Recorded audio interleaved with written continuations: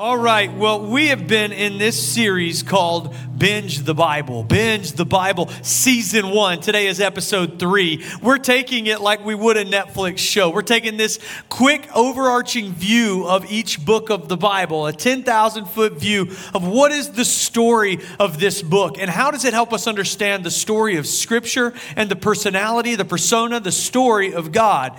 And we've done Genesis and Exodus so far, and today we are in everybody's favorite book, Leviticus.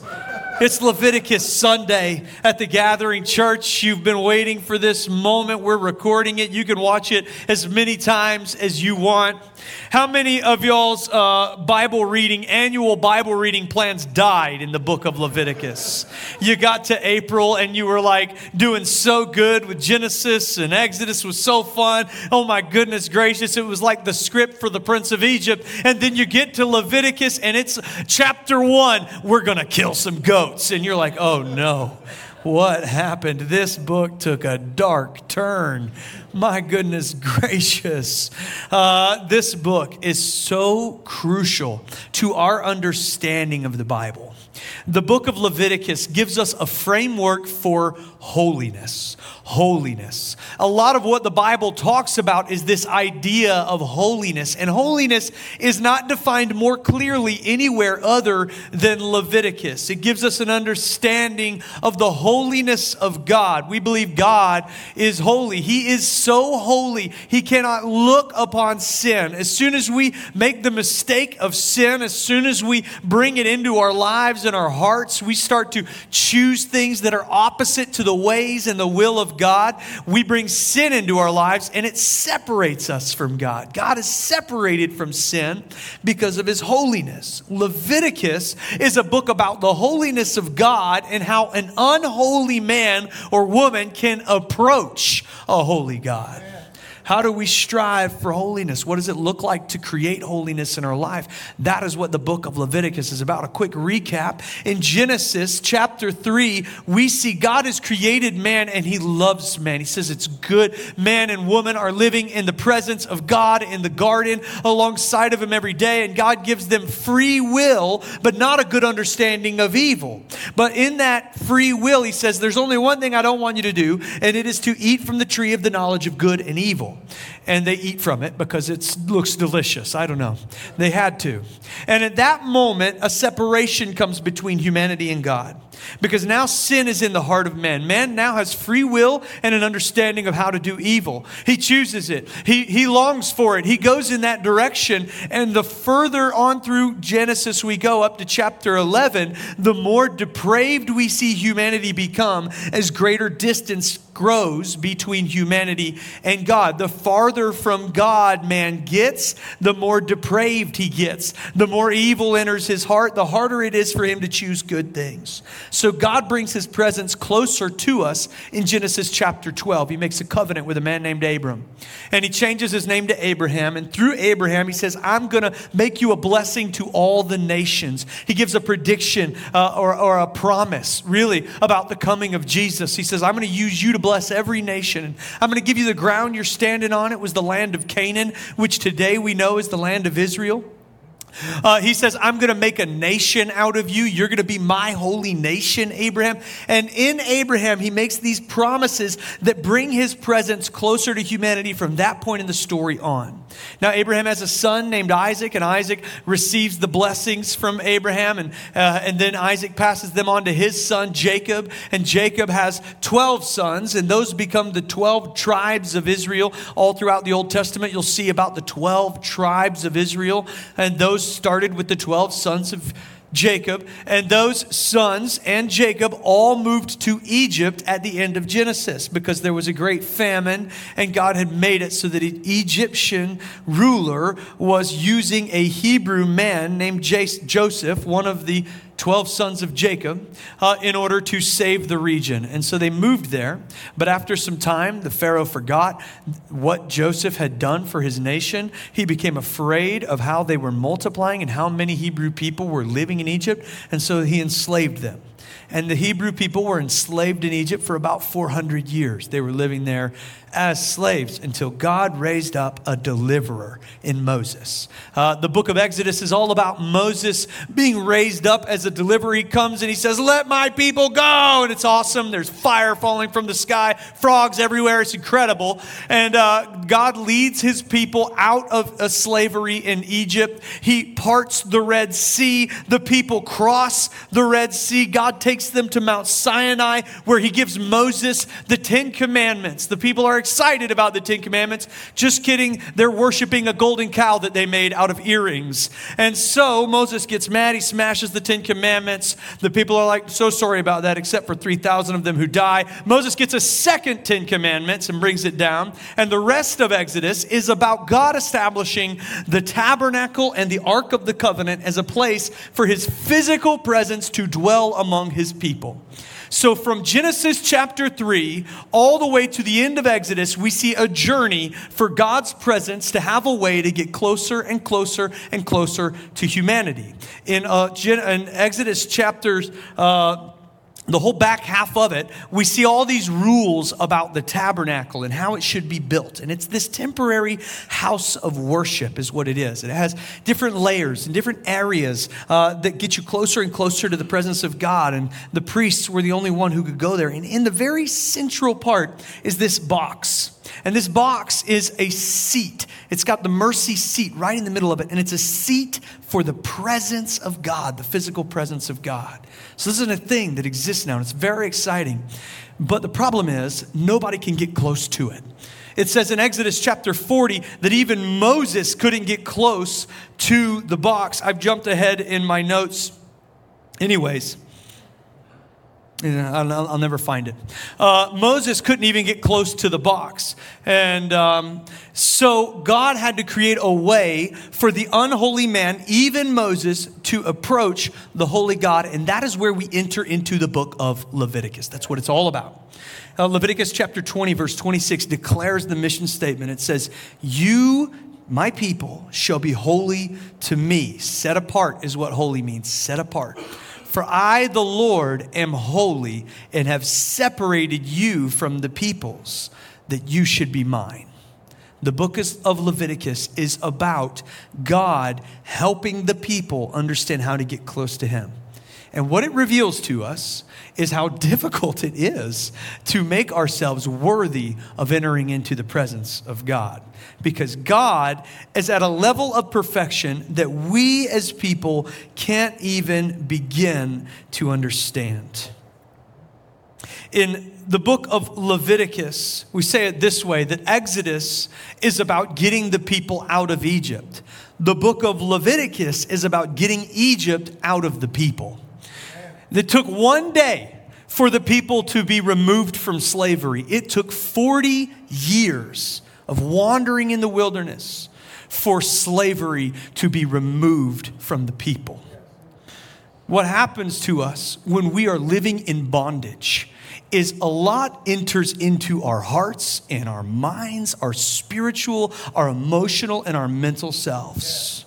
We are filled with the culture of our oppressor. It infiltrates every part of us and takes away the things that God put in us that he wanted us to retain. We bring on all these people were also in slavery alongside others from the region. They were bringing their cultures, their religions, their practices into their world as well. And so God wanted them to be free, not just physically, but free spiritually, emotionally, and mentally all the way. And so that is why as a church, we emphasize finding freedom as a part of the process we want to take you on. If you didn't know this, we have a plan for you. Just like everyone else in your life does. We got a plan for you. We've got an ulterior motive. Our ulterior motive is that we might lead you down a simple path that you might know God, find freedom, discover purpose, and make a difference. We believe that knowing God is the very first step because the Bible declares that he wants to be known by you. He's not a mysterious God. He is a God who wants to be known by you. He reveals himself to you. And it doesn't matter what you did today, yesterday, before this, what you might do tomorrow, God still wants you to know him. And that is the very first step. He's made a way for you to know him first. But he doesn't want you to stay that way. He wants you to have freedom, not just physically, but all the way through. And so he wants you to find freedom in your soul. And so that process, finding freedom, is what Leviticus is spelling out. In Philippians 2:12, it says, work out your salvation through fear and trembling. Paul doesn't say in this because he means we have to earn our way close to God. That's not what salvation is about in the context of Philippians. Now Jesus has come. What he's saying is we need to have a greater understanding of our salvation. That we need to work to become closer to who God has called us to be, to move in the direction he longs for us to move. And in order to do that, it takes work. And so Leviticus shows us that God is holy. He wants us to have a standard of holiness. And it is the history of how his people as a nation began. Leviticus is a book of instructions. And it can be separated into two sections, sacrifice and sanctification. The first section is sacrifice. It goes hot right out of the gate. Chapters 1 through 7 are instructions for physical offerings. It is how we approach a holy God. Each book of the Bible declares our need for the presence of God. In Genesis, the further people got from it, the greater their depravity grew. In Exodus, the presence of God represented freedom. When it was on the mountain, while Moses was on the mountain receiving the 10 Commandments, it says the presence of God was on the mountain, and the people were further from his presence. And in came idolatry and depravity and all those other things again. As people, we have to stay close to God in order to become more like God. But we're not able to approach him because of our sin. It creates a separation. Moses couldn't get into the presence. Here, I found it. Exodus chapter 40, verse 34. The cloud covered the tent of meeting, and the glory of the Lord filled the tabernacle. Moses was not able to enter the tent of meeting because the cloud settled on it and the glory of the Lord filled it. It's just hard for us to understand the holiness of God, I think, as a people. It's hard for us to grasp how good he is and how separated from sin he is. This whole system of sacrifices exists because God said the penalty of sin is death. He declared it. Genesis chapter 3 said, if you make this mistake, you will die. Remember, the devil immediately says, will you? Will you really die? He wants us to question God the way we would question one another. The way if I were to say something to you that sounded extreme, you may be thinking, surely he doesn't really mean that. But everything that God says he means, that is the absolute portion of his character that we have to grasp from the book of Leviticus, that his word is final. He doesn't change his mind. In Isaiah 55, he says that as high as the heavens are above the earth, so are my ways higher than your ways and my thoughts higher than your thoughts. His morality and his sense of justice is perfect. It is perfect. Sin drives a wedge that cannot be bridged without the penalty being met. And the penalty is previously established as death. Only through blood, only through sacrifice can we be forgiven for our sin. And God is gracious and compassionate and loving and abounding in love and faithfulness is what Exodus 34 says. And because of that, he created a way for us to be atoned for. An atonement means to take my sin. An atoning sacrifice is where I transfer my sin onto something else. And that's what Leviticus 1 through 7 is all about. It has these blood sacrifices. It's rough. You brought the best of your flock, a firstborn lamb or a goat or a ram or a cow, and you brought it in. And it's worth noting that in Leviticus there is a sliding scale. It says if you don't have a ram, then bring a goat. If you don't have a goat, bring a sheep. If you don't have a sheep, bring a dove. If you don't have a dove, bring some good crops. If you don't have any good crops, we'll figure it out. God does not. His economy is for everyone. He makes sure that there is a way for every single person to approach him. And so you bring your favorite goat. Maybe you've named this goat Maggie. You love Maggie. It's the best goat you ever had. Beautiful goat. You lead this goat to the tabernacle, and you're like, Maggie, it's going to be a rough day. You lay your hand upon Maggie's head, and the priest comes, and there's prayers given, and they slaughter this goat. And a number of things could happen from there. In fact, that's what chapters 1 through 7 are about. But at the moment this goat's blood is spilled, your sin is transferred to this goat, and it becomes an atoning sacrifice. It is very sad. It's supposed to be. It was always meant to be a temporary system. Chapters 1 through 3 are optional offerings of praise. They were ways to specifically honor God for something that he had done. Chapter 1 is thank offerings. Chapter 2 is praise offerings. Chapter 3 is peace offerings. Then in chapters 4 and 5, there are mandatory offerings, a guilt offering and a sin offering. Here's an example of what that looks like. In chapter 5, it says, if anyone sins, doing any of the things that by the Lord's commandments ought not be done, though he did not know it, then realizes his guilt, he shall bear his iniquity. Even if you sin and you didn't mean to, you're still responsible for this sin. He shall bring to the priest a ram without blemish or out of the flock or its equivalent for a guilt offering. And the priest shall make atonement for him for the mistake that he made unintentionally, and he shall be forgiven. It is a guilt offering, and he has indeed incurred guilt before the Lord. This is the holiness of God. Even if I didn't mean to, I am still held responsible. Even if I didn't know, it's like when you go to a restaurant and they give you the little metal container with the sauce in it. And then you didn't eat everything, and so they bring you your to-go box, and it's not going to be as good without the sauce. The sauce is an important part of the meal. And they gave you that container. They gave it to you. They physically handed it to you. They never said you have to give this back. And so you want to take the sauce home, and you put the sauce into your to-go box. You close it up. You take it home. You get it out, and you're eating your leftovers the next day. And your wife is like, what is that? And you're like, what? It's my leftovers from yesterday. And she's like, no, the sauce container. I'm like, what holds the sauce? And she's like, you can't take that. And I'm like, what do you mean it can't take that? She said, well, it's stealing. I was like, well, I don't think it's actually stealing. That's one of the 10 commandments. I don't think it's stealing. She said, no, it's literally stealing. And I'm like, oh my gosh, it is stealing. I stole from Ichiban. What do I do? Well, here's what I do. I go and I get my favorite goat and I take it to the tabernacle and I place my hand on its head, slaughter it, and I get to keep the sauce container. All right. All the animal sacrifice feels a little bit crazy. It feels sad, but it's just important for us to understand that sin requires sacrifice. The blood is the penalty for sin, and it cannot go unpaid. It is a debt that has to be repaid, period. What sin destroys, a sacrifice of blood restores. And this was always meant to be, as God is establishing this system in Leviticus, a temporary solution to a permanent problem. Our God is a God of justice. His law requires justice. We want a just God. Our understanding of justice changes with the culture we live in. The things we cry out for, the justice we believe we deserve, how it's defined, it moves and shifts depending on when you live and where you live. God's justice is permanently fixed. That is what we want. We want a God who is unchanging. But his requirement of a penalty for sin is fixed. But he had a plan even here.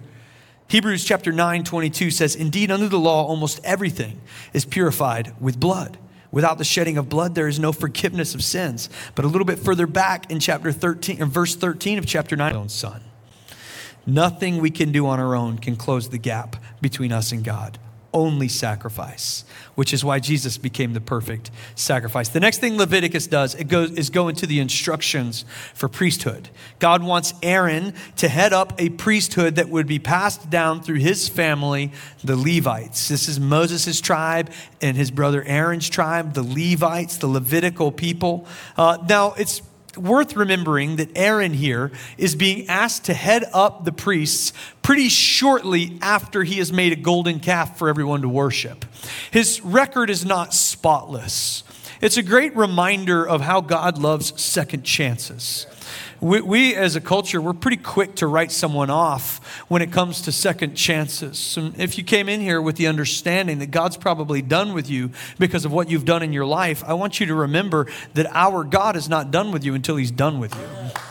He's got more for you. He's got more opportunities. And so Aaron creates the order of Levitical priests. God creates it through Aaron. He gives them all these different instructions on what they should do, how they should set themselves apart, what this priesthood looks like. And it's very important because the Hebrew faith is going to rely on these priests to help them approach the presence of God for a long time, thousands of years to come, 1,500 years to come. And God uses Aaron despite his mistakes. Now, Aaron breaks one of the commandments, the first commandment. He makes an idol, and that's his sin. But there is a type of sin that we see dealt with very harshly in the Old Testament. Maybe if you grew up in Sunday school, these are the questions that you're like, these are the stories you're like, oh my gosh. There's one moment where a man is smitten because he's carrying the Ark of the Covenant. This is much later in the story, and he stumbles, and God smites him dead. Terrifying. Then there's this story in Leviticus chapter 10. It says, now Nadab and Abihu, the sons of Aaron, each took the censer and put fire in it and laid incense on it and offered unauthorized fire before the Lord, which he had not commanded them. They were worshiping God the way they wanted to worship God instead of the way God had asked to be worshiped. And fire came out before the Lord and consumed them, and they died before the Lord. Then Moses said to Aaron, this is what the Lord has said. Among those who are near to me, I will be sanctified. And before all the people, I will be glorified. And Aaron held his peace. There are some moments like this in the Old Testament that make you wonder what's going on. There's second chances for guys like Aaron, but then these guys got roasted. Why? It is because of this kind of sin. How we approach God without an understanding or an appreciation of his holiness. Instead of following the outlines given to them in the 2 chapters preceding, they approached God how they wanted to, and they were consumed for it. It's a good reminder to us today to think about how we approach God. He is still holy. Often we have the attitude that we want God to do things our way. We want to worship him our way. We want things to go the way we want them to go. I want this from you, God. I want you to look like this, God. I want you to act like this, God. I want to believe this about you, God. I want you to give justice like this. I want you to accept this offering, not the one you asked for. We forget that we are approaching a holy God. He is not made in our image. We are made in his. This also drives home the theme of this book, which is holiness. God is holy. He is completely set apart from anything else. And he wants us to set ourselves apart for him. Leviticus gives us the standard. So the second part of Leviticus is the standard. Sanctification is what it's called. That is a fancy church word for to be made holy, to be set apart. Sanctification. Leviticus 11 through 27 is all instructions for holiness. There's about 613 different instructions or laws in this portion of Leviticus. That's a lot.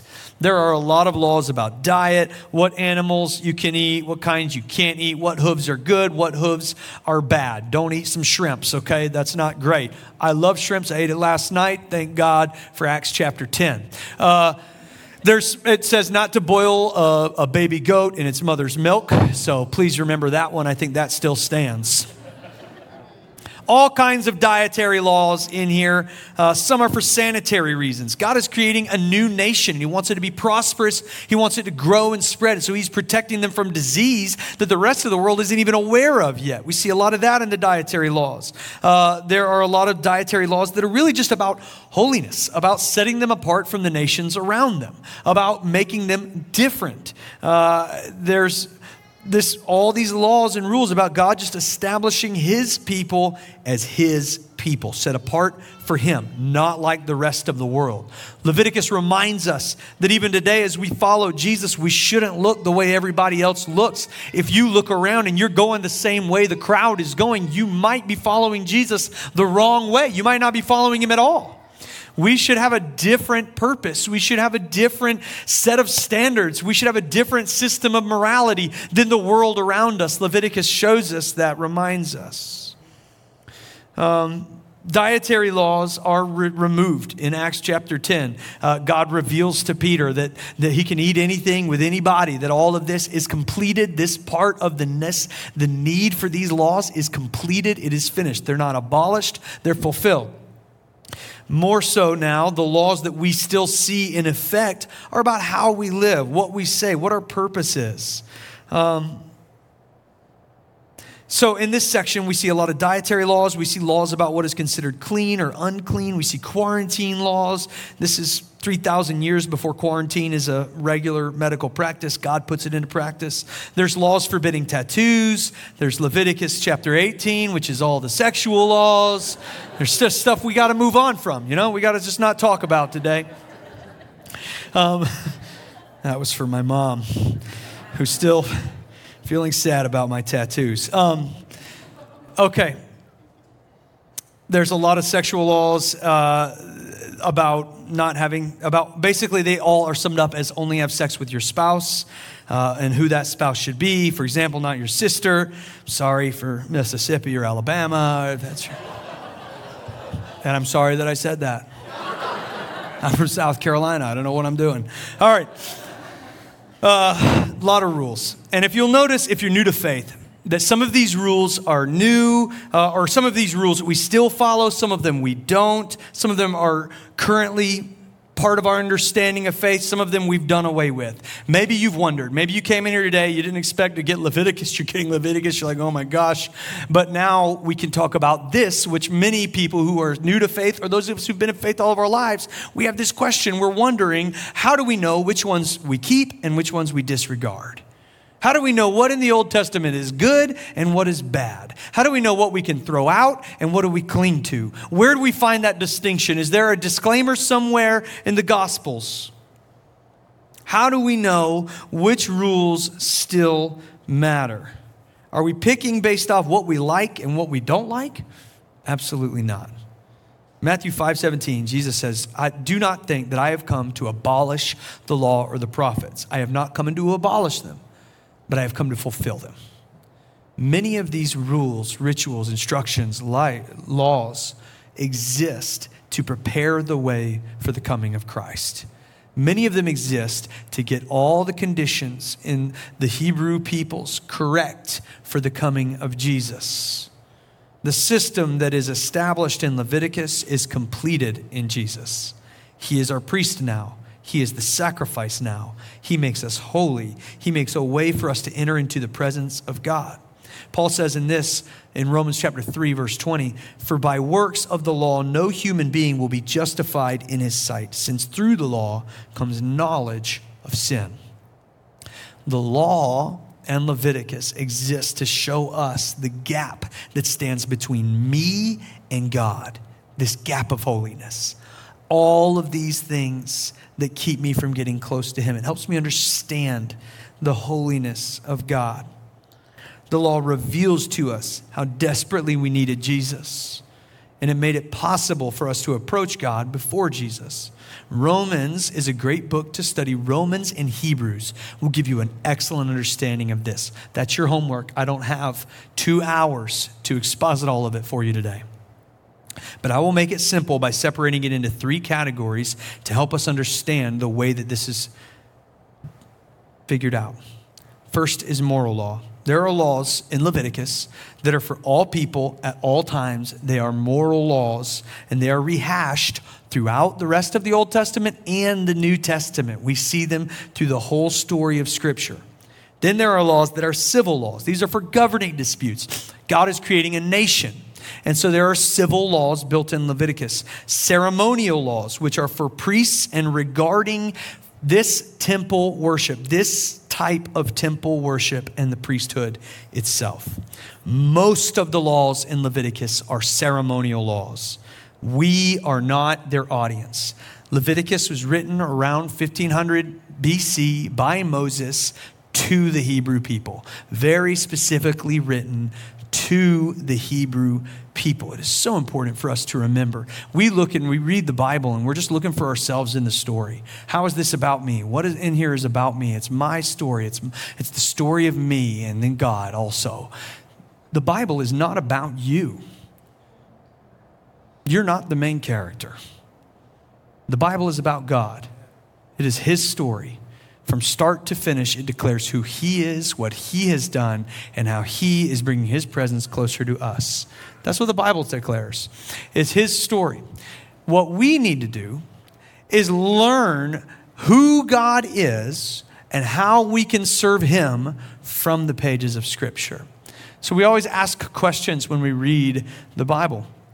And so God is establishing a theocracy, this nation that's led by him for hundreds of years. The people of Israel were a nation, but instead of a king or a governor, they were ruled by God. God was in charge, and they had a prophet and a judge who would help interpret his word. And those people would interpret the will and the word of God, and this nation was established as a theocracy all the way up to 1 Samuel, which is where we're going to end season 1 of Binge the Bible. And so this Levitical structure is the governmental structure that God is creating, and these ceremonial laws help build that. The way that we sort all these things out is by using something called hermeneutics. Hermeneutics is one of those fun words you learn in seminary that they could have made simpler. It is interpreting the Bible by considering its initial context, its intended reader, and the whole study of interpretation, meaning the story from start to finish. How does it align with the entirety of the Bible? This is the questions we ask when we're trying to determine what the Bible is saying. First, we say, who wrote it?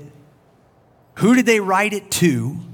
What was the intended purpose when they wrote it? What were they communicating and why at the time that they wrote it? And what does it mean in the context of Scripture?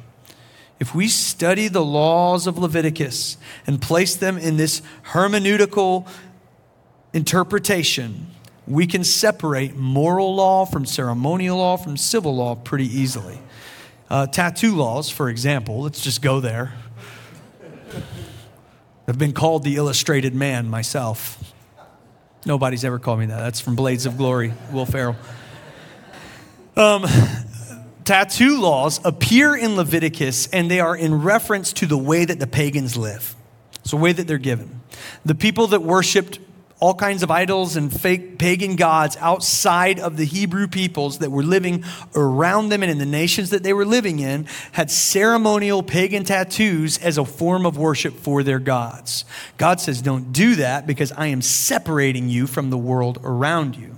It's there in Leviticus, and we do not see it in the whole context of Scripture. And so we can determine that the original audience was the Hebrew people at this time wandering in the wilderness, and that the intended context was the Hebrew people at this time wandering in the wilderness. I could be wrong about that. God will tell me one day.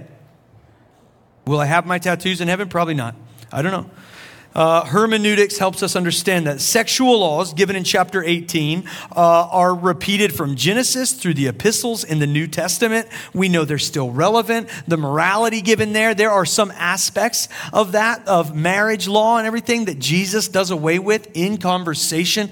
And then there's aspects that are repeated over and over and over again all the way to the end of the story. So we know they're moral laws that apply not just in Leviticus, but all the way across into the day that we're living in now. We use hermeneutics to interpret which laws matter and which ones don't. Dietary laws, we know that God did away with in the first century. And so we just have to study the whole of Scripture to be able to figure all of this out. After the laws, Leviticus lays out festivals to celebrate. And he makes it clear, God makes it clear through Moses in this book that he wants everyone multiple times a year to stop, celebrate, consider, worship, and be in his presence. He gives a system of celebration in Leviticus. It's incredible. So that's what the book of Leviticus is all about. Here's 3 things to take away from it. Number 1, sin causes separation. What happened in Genesis chapter 3 affected everybody. It puts distance between us and God. Isaiah 59:22. But your iniquities have made a separation between you and your God, and your sins have hidden his face from you so that he does not hear. God is holy and he is perfect, and our sin makes it impossible for us to approach him. But he is a good God. He's compassionate. He's gracious. He's abounding in love and faithfulness. And he doesn't want to be separated from you. I remember being young and in church and hearing all this in the Old Testament. It's a lot to take in when you're 5 years old. All these rules, all these standards of holiness. I remember as I grew, having the distinct feeling or the distinct understanding that I would never be good enough, that I would never get it all right, that there was never going to be a day where I could follow not all the rules, but just enough to be accepted by these people, these religious folks. I was never going to be able to check all the boxes. I was never going to be good enough. I was under the impression that the rules we see in the Bible, the standards that are set, were about separation. That these were about God separating himself from us. But I had it all wrong. I completely missed the point. God did not give all these laws in Leviticus because he was trying to create distance between us. He gave us these laws because he was trying to create a way for us to get closer. The law isn't about separation. It's about proximity. Second thing is this: God created a way back. We have a human understanding, which makes it difficult to grasp God things. If God doesn't want a distance between us, why not eliminate it? He's God. Well, God did eliminate it. It's just not simple. It's just not that easy. God is just and unchanging. A song that we sang this morning, I take you at your word. You said it, I believe it. We can declare that because we know that God's word never changes. It's unfailing. What he says, he means. That means he can't go back on it and he can't just wipe it away and say, forget about the whole thing. He said sin would lead to death and it would separate us from him, and that word was final. But it wasn't the final word. We know that sacrifice began to make a way for us to get back into the presence of God in Genesis chapter 4. This is who God is. Sin separated us from God in Genesis 3. God starts to make a way back in Genesis 4. Atonement has been possible because he wants to be in relationship with us. That's why this system exists.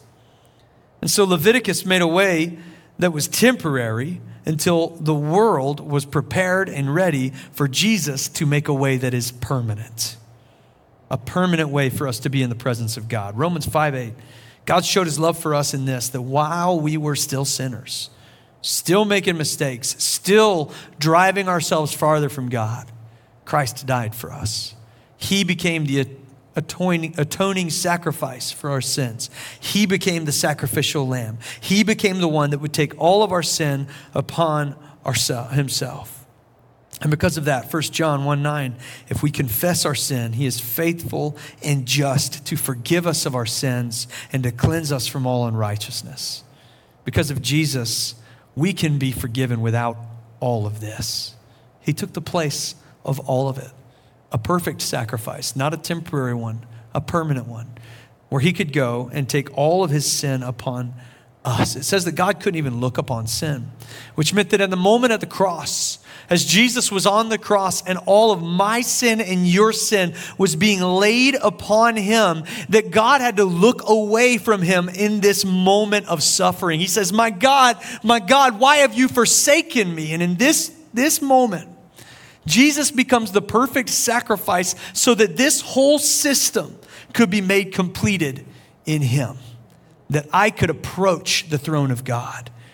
And the system of tabernacles and temples and the ark and all of it ended at that moment. The temple curtain was ripped from top to bottom. God's presence was among the people. And now I had to sacrifice. I had to work. I had to do all of these things to get close to the presence of God, but not even in his physical presence. And now because of God's sacrifice through Jesus, the presence of God can dwell inside of me. This book, Leviticus, declares the greatest truth we could ever receive, and that is that God made a way. But it's also a reminder for us. Number 3 is this: holiness matters. It still matters. Even though I am now able to dwell in the presence of God, as we worship here on Sunday morning, I can be in the presence of God. As I go into my prayer closet, I can be in the presence of God. When I'm driving in my car, I can be in the presence of God. When I'm having a conversation, I can be in the presence of God. I can have that presence and that closeness all the time if I pursue it. But it doesn't mean that God is no longer holy. His holiness is the same now as it was as we started Leviticus. And he is still asking us to move into a standard of holiness. He still wants us to live a different way. That's what practicing the way is all about. These practices of Jesus. It's about learning how to live the way that Jesus did, to follow him and separate ourselves from a world that has taken you down the wrong path. I don't know about you, but before I came into a relationship with Jesus, I tried everything. Every path I could think of. I just wanted to feel whole. I just wanted to feel fulfilled. I wanted to feel like I mattered. I never found it. Everything left me emptier, left me more broken, left me wanting for more. But in a relationship with Jesus, I found purpose, I found peace, I found satisfaction, I found joy.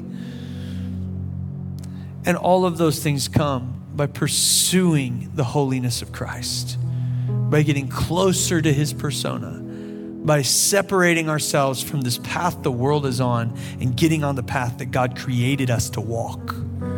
That's what holiness is. Romans chapter 12:2 says, do not be conformed to this world, but be transformed by the renewal of your mind, that by testing you may discern what is the will of God, what is good and acceptable and perfect. God has a purpose in mind for you, and it will give you fulfillment where the world would only give you longing. Living in that purpose looks different than the way the rest of the world lives, and that is a good thing. We are made to be different. Jesus says this about his followers in John 17, they are not of this world the same way I'm not of this world.